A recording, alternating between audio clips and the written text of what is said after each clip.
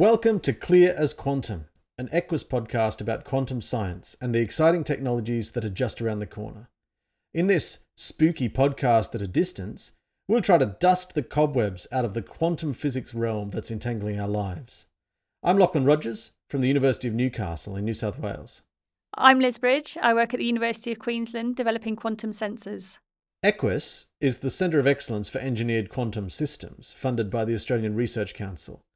In this podcast series, we're interviewing a range of Equus researchers working in universities across Australia. Today, we're talking to Sally Shrapnel from the University of Queensland, who has had an interesting journey into quantum science, giving her a unique and interesting perspective on the quantum world. Now, when quantum scientists describe their work, it's impossible to avoid some of the quantum speak. We'll be exploring some of these key phrases in upcoming episodes, but here's a few to listen out for in today's episode. One of the phrases that comes up a bit is quantum computing, and that's a computer that makes use of some of the quantum capabilities that we're just starting to really get our handle on in terms of a technological sense. Sally mentions a QPU, and this is a quantum processing unit. And the acronym is just like the CPU, or Central Processing Unit, which is the brain of your phone or laptop. Computers at the moment don't have QPUs, but there are companies out there right now trying to build such a thing to improve the capabilities of our computers. Quantum computing is often contrasted with what physicists call classical computing. Classical just means it's the physics that was understood before quantum physics was discovered or invented. And so classical computers are the phones, laptops, game consoles, everything that has a USB power supply and is a computer is a classical computer in our society today. Quantum computers do not yet exist as technologies that you can buy, but there are many companies and research groups who are month by month moving towards a future of quantum computing hardware. One of the topics we touch on today is machine learning. Now, this is a technique where computers hunt through large amounts of data to find patterns that teach us about the underlying system that we're trying to learn about. Our guest today is Sally Shrapnel, a physics lecturer and researcher at the University of Queensland. Sally touches on machine learning, specifically when she describes her work on data processing for the COVID-19 pandemic. So one of the acronyms Sally uses is AI. This means artificial intelligence. This is similar to machine learning, where computers start to perform some of the tasks independently. Sally, welcome to the Clear as Quantum podcast, and tell us a little bit about what you are doing there in Brisbane and how you got into quantum science. Thanks, Lachlan. So what am I doing here in Brisbane? Walking around freely, luckily for us at the moment. Sorry to rub it in, everyone else around Australia. But apart from that, I am a research scientist, so I work at the Centre of Excellence for Engineered Quantum Systems, and I spend part of my time teaching students and doing research looking at predominantly the foundations of quantum mechanics, but I also do some research looking at whether we can use quantum systems to do machine learning tasks and artificial intelligence tasks better. The other part of your question, I think, was what was my journey to get to this point. So I presume you don't want me to start with like when I was 2. I'll start with... You might have started physics really early, Sally. It's a long journey. I'm pretty old. No, I will start with... So when I finished high school, I did actually enroll in a physics and maths degree at university. And I did that for about a year. And at that point, I was really interested in cosmology. But first year subjects are kind of pretty dry. There wasn't a lot of exciting big question kind of stuff, which is why I was interested in physics. And so I dropped out and changed over to medicine, and I did a medical degree. And I finished that medical degree and then worked for a year as a doctor. And at the end of that year, I thought, I really like being a doctor, but I miss using that part of my brain that answers big questions and thinks in that very abstract way that physicists think. So I went and did a master's degree at Imperial College in physics and engineering in medicine. So it was a degree where you could come with a background in physics and science, mathematics kind of natural sciences, or you could come with a background in in medicine. And so I came in with a background in medicine. And I did that degree and loved it, and then had to kind of make a decision. Am I going to go physics engineering or am I going to go medicine? And at that point, I still hadn't done everything I wanted to do in medicine. So I went back and did some specialty training as a rural GP, and then worked all around the place in Australia and the UK as a rural general practitioner for about 15 years. And then at the age of 42, which is, of course, the age when you should work out the meaning of life, the universe and everything, I went back and enrolled in a PhD. That PhD was here at the University of Queensland with Gerard Milburn, who was my supervisor, who's a quantum theoretician, and a philosopher, Phil Dow, who was interested in metaphysics, the nature of reality, the nature of causation. And so I did a PhD. And then I loved it so much, I did less and less and less seeing patients and more doing physics. And then eventually made the decision to do a postdoc full-time. And then a couple of postdocs later now I work, I've got a continuing position at the University of Queensland as a lecturer in physics and data science. So that's how I got here. That is a really interesting journey. On an earlier episode when a couple of us were introducing ourselves as hosts of this podcast, it was a little bit boring because we'd all sort of more or less followed the do a bit of science at school, do a bit of science at university, get sort of drawn into quantum science. So it's really exciting to hear that there are other pathways to end up at quantum science. I have a couple of questions from your story. The first is, were you using quantum science in your medical practice, the sort of medical applications of quantum science, or was it something that wasn't really prominent to you? I would say the times I used it most was when people would say, I've come across this amazing new remedy called quantum something or other, and it uses homeopathic quantum, and I'd be able to go, that's a load of rubbish. So I probably used a little bit in that context. You obviously, MRI technology relies on it works because quantum theory is true. But I guess in my day-to-day job as a medical practitioner, no, you really don't think at that level. There's very little parallels between the kind of work that I do in my physics research and the way you work as a clinician. I would say very different, completely different job. I'd say, Sally, your background and skill set put you quite uniquely placed with the pandemic we've had this last year. Obviously, there was a huge amount of data to analyse, and you need to have a good understanding of the medical field to know what this data meant and how it worked. And that put you in quite a unique position from that perspective, didn't it? I wonder if you wanted to comment on some of the stuff you did in relation to that. Yeah, definitely. So the way it happened was because my PhD topic was actually what I was really burstingly interested in was trying to understand how quantum systems have this kind of spooky action at a distance, as Einstein called it. And so I started looking at causation and how quantum systems, how cause and effect occurs when you have interacting quantum systems. And that led me down the pathway of trying to look for a formal structure, a kind of mathematical structure of causation. And the best one that we have is actually machine learning and artificial intelligence approaches to causation. So that took me down that path. So I learned a lot about machine learning and artificial intelligence.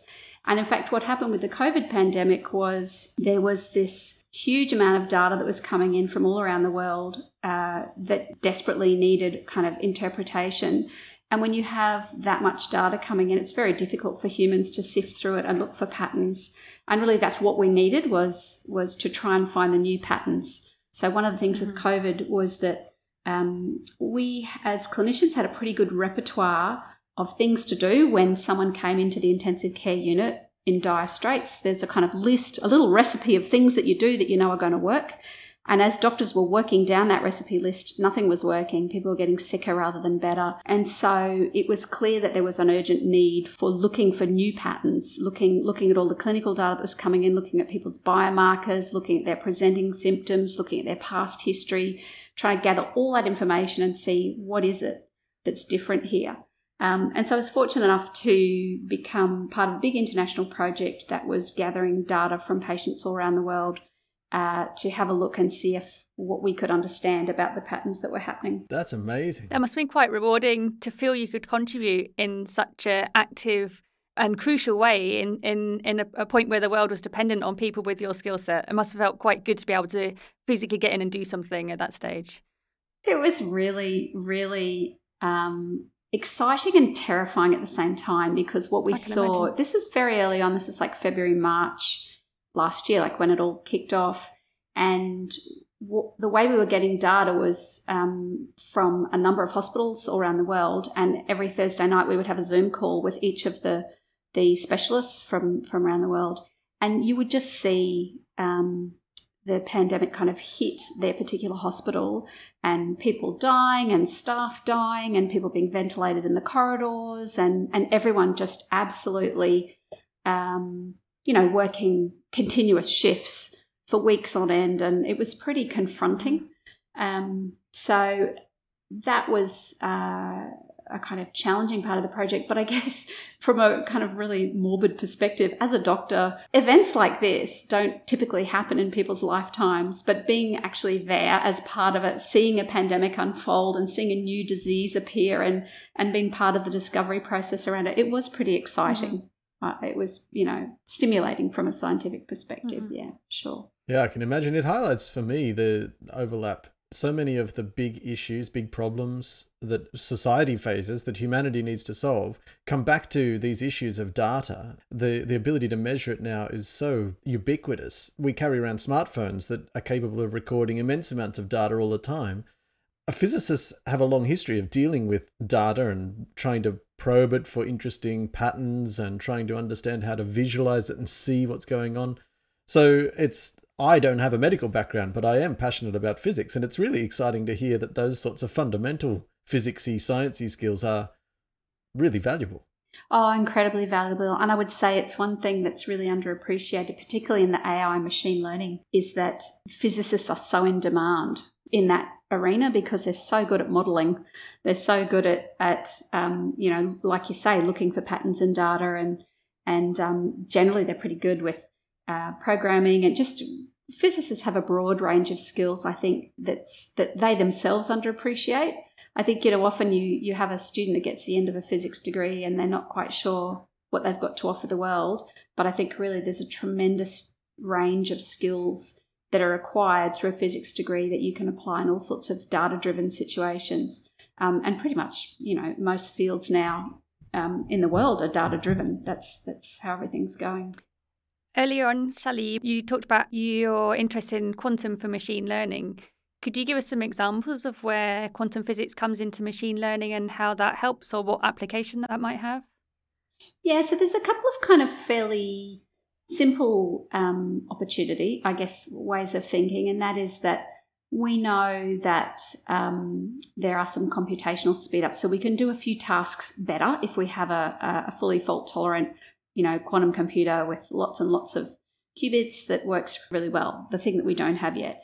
What people are interested in is whether maybe the devices that exist now, so those, with less than 1 million qubits, but actually we know that work reasonably well and are pretty noise tolerant, etc. Do those devices offer a possibility to perform the kind of operations that we do when we perform classical normal machine learning? Can they do them in a way that's a bit more efficient? So, for example, more energy efficient. And that is actually one of the things that's very underpublicized amidst all the hype around AI and machine learning, is the fact that it's extraordinarily energy consuming. So, the big algorithms that we use frequently today are very, very energy hungry in a way that's just not sustainable.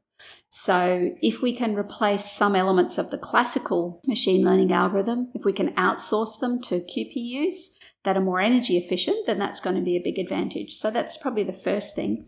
The thing that I am interested in that, but the thing I'm more interested in is the really, really foundational stuff. And that is that we know that all computing devices are built out of physical stuff. And we know ultimately that the theory that describes physical stuff in the world, the best theory that we have, is quantum theory.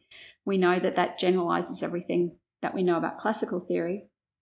And so you get to the point where you think, okay, well, obviously, if we really understand quantum better, if we understand the way that quantum systems can be manipulated to convey information or to share information or to manipulate information, then ultimately we're going to have a better understanding of the limits of what's possible for physical learning systems in our world. So I guess the question would be, if someone said to you, is there a limit to what we can learn? Like, are we going to be able to learn everything? Are we going to be able to predict climate change perfectly? Are we going to be able to learn, what's happening all around the universe? Are there any limits to our learning? If you want to look at what those limits are, you'd probably want to be looking at quantum mechanics. So I guess part of my research now is focused on, is there some fundamental limit to what we can learn when we have access to quantum resources? Is there some kind of bottom line that we can't get below? Right. Well, there are a lot of students around the country right now who are trying to work out, is there a fundamental limit to what I can learn when I'm not allowed to go to school and I have to do it from home? And I think you don't need quantum mechanics to solve that one. It is a bit of a challenge. Yeah. I'm interested in all of this, and you're using the word quantum a lot, and I want to just focus in on this because you mentioned in your story, your journey, you mentioned in a medical context, patients talking about quantum things that may not have been super scientific. I noticed recently there's a number of uses of quantum in advertising. So I think that there's a brand of dishwasher detergent that is quantum, or clothes detergent that you can buy in the supermarket. I noticed that near a train station in Sydney, in Castle Hill, there's a quantum medical practice, actually, and it has the word quantum in its name. So it's a catchy word. I think a lot of people... Yeah, it sounds like a job for me. There you are. That's it. Medical practice. The quantum doctor. What does the word quantum mean in how do you describe it to people? Or how do you picture it? And I guess throughout all of this, when we talk about quantum, we're contrasting it with what we as physicists call classical and what most people call normal.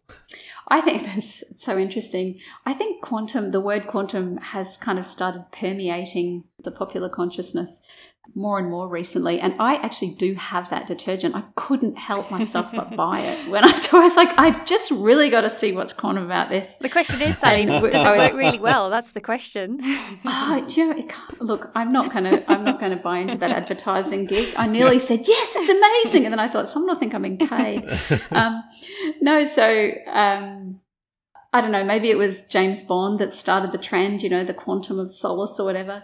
But I think the word quantum captures cutting edge science. It's cutting edge. It's what's coming. It's what's next. It's what's new. And I think the reason people are now, we all know quantum mechanics has been around for over 100 years, but I think the reason people are latching onto it is because of this. I'm sure you've heard the so-called second quantum revolution. The first quantum revolution was where we took advantage of the ideas of, wave particle duality and transistors were built and things like that. But the second quantum revolution is where we take advantage of these really cool properties of quantum systems, like this so-called spooky action in a distance, or the idea that things can be in more than one place at the same time, superposition. And those ideas, they just so capture your imagination.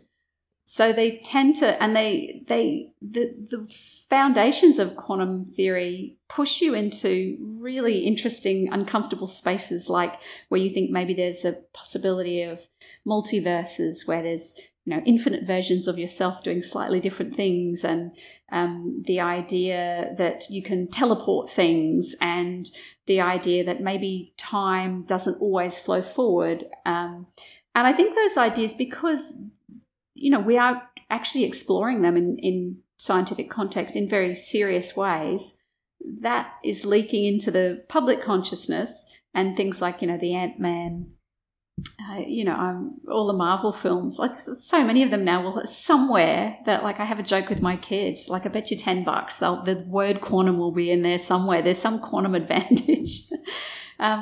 And I think it is because we are just scientifically, we are kind of on the cusp of really starting to understand what the true advantage of all this weird phenomena is. So, yeah, that's my thinking. Yeah, that's a good answer. It is true that in physics, I was going to say in physics labs, but actually for a long time it was often on physics blackboards. Quantum physics has been around, but it's been that playground of thoughts. And we routinely, I mean, I know in my own research, I do experiments which, when I was born, were impossible to imagine doing.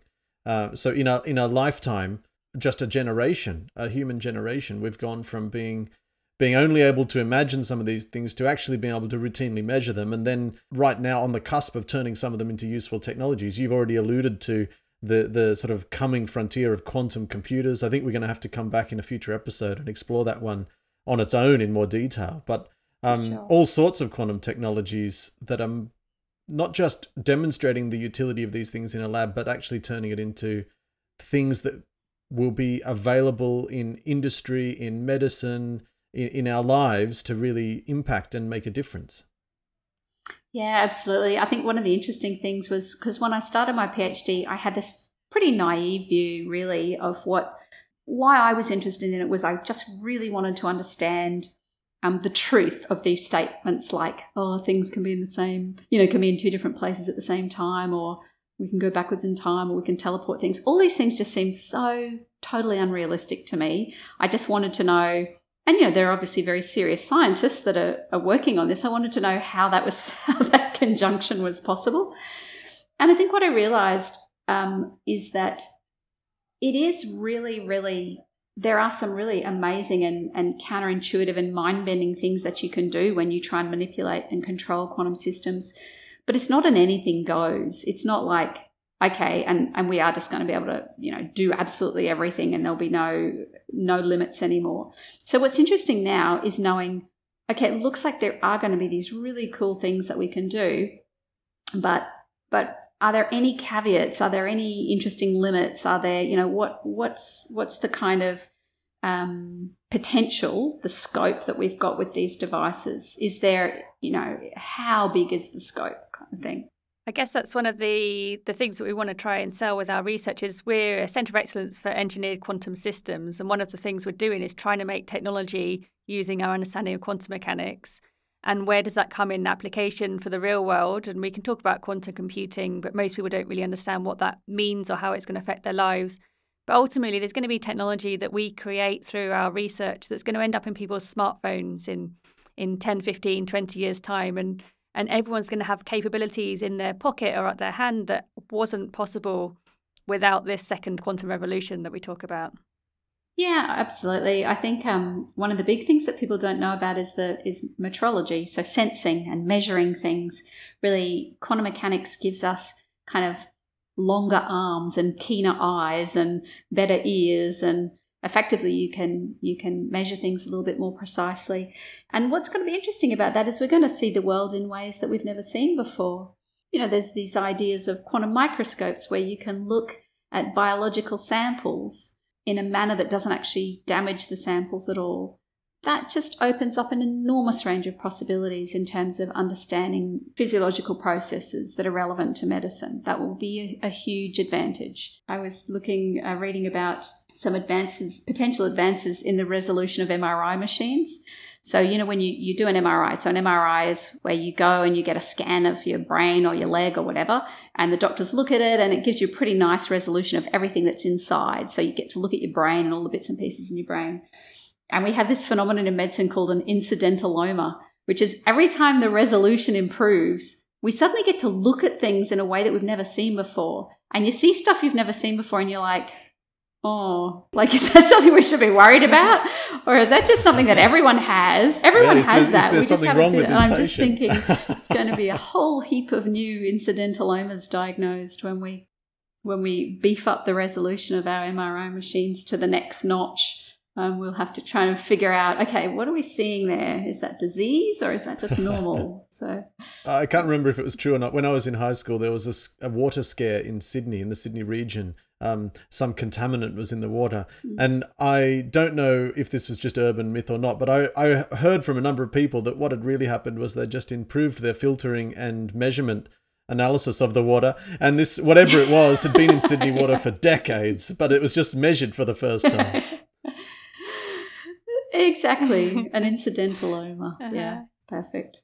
I guess that what you were saying about improvement of the imaging in medicine, and they'll find things they haven't seen before, it can lead to better medicine, right? It can lead to better understanding, to better diagnosis, better treatment.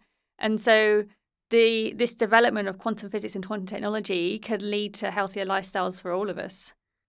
Yeah, absolutely.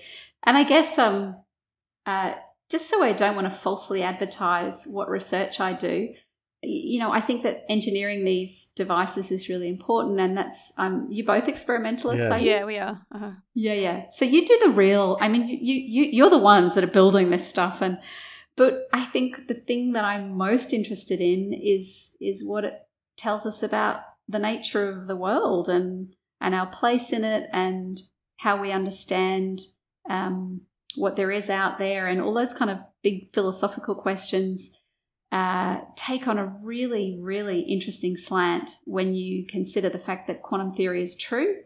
We know it's true. It's extremely well verified. It's extremely robust experimentally. And we understand it well enough that we can actually build devices to do things that we've never been able to do before.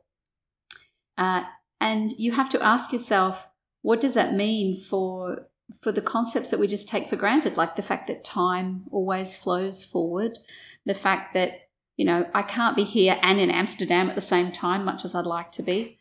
I can't, all those sorts of questions. There's a bit of a tension between, what we understand the theory of quantum mechanics to be telling us and what we understand about the way the world works around us. That's where my passion for quantum mechanics comes from, is understanding those things better. What happens when you start looking at those questions and looking at them from a technical perspective and trying to prove things rather than just kind of wave your arms around and say, oh, this is really cool.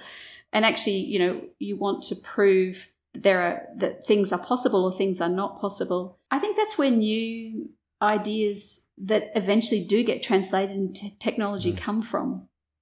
So I think you can be a physicist and just have that idea of being motivated by the big questions and that passion for really understanding things, and you still ultimately will be contributing to a useful endeavor that can end up creating new technology and that's a really nice perspective. And listeners of our previous episode will already be familiar with the fact that myself and Liz and our other co-host Yasmin are experimentalists. We asked ourselves the question, Sally, what is the sound of quantum? And I'd be really interested to know if there is any particular sound that you associate with that, because the podcast is an audio format, so our listeners can't see quantum through this and they can't touch quantum through this, but maybe they can hear quantum. From a more theoretician's perspective, is there any sound? Well, that's such a good question. I mean, the boring answer is phonons, but I'm not going to go there. I reckon the sound of quantum for me probably is, so part of the research that I'm doing right at the moment with my postdoc, Michael Cuming, is that what we're looking at is we're wanting to understand, people learn generally in high school science about thermodynamics and the fact that entropy always increases. Well, it's positive, put it that way. It's always increasing. And somehow maybe that drives the arrow of time. And the fact that we live in a universe where entropy is always increasing, eggs don't unscramble themselves and shattered glasses don't suddenly pop back up onto the table. And if you put your coffee in the middle of a cold room, it's going to get cold, kind of stuff. And so what we've been looking at is there a kind of bottom limit to that entropy production? Is there a kind of tiniest amount, or can you actually go to zero? Like, can you actually not have any entropy production ever? And when you look at that question hard enough, you kind of realize that there is always some entropy production, and that's because there are always vacuum fluctuations. There are always fluctuations in energy that are occurring at this tiny quantum level. So when you say, what's the sound of quantum?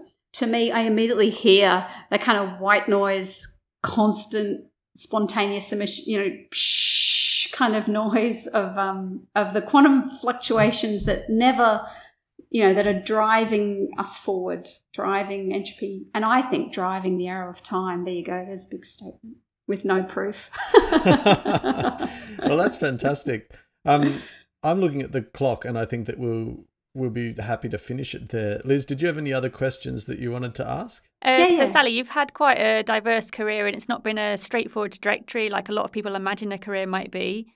If you had a word of wisdom to give to high school kids today, what would it be about finding the direction they want to go or the career they want to do?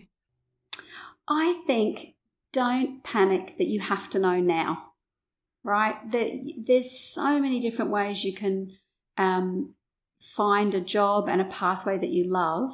There's no one formula that fits everybody or every situation. Mm-hmm. And I think for me, I've learned that, there are lots of different jobs that I can be happy in, but no one says I have to do one for my whole life. If you find yourself in a situation where you're really captivated by an idea or a concept, then it's great if you can take that opportunity and follow it through. I think, there is that sense when you're going through high school that you have to kind of decide what you're going to do at uni, and somehow that's going to fit you into a little box and then that's what you'll have to do.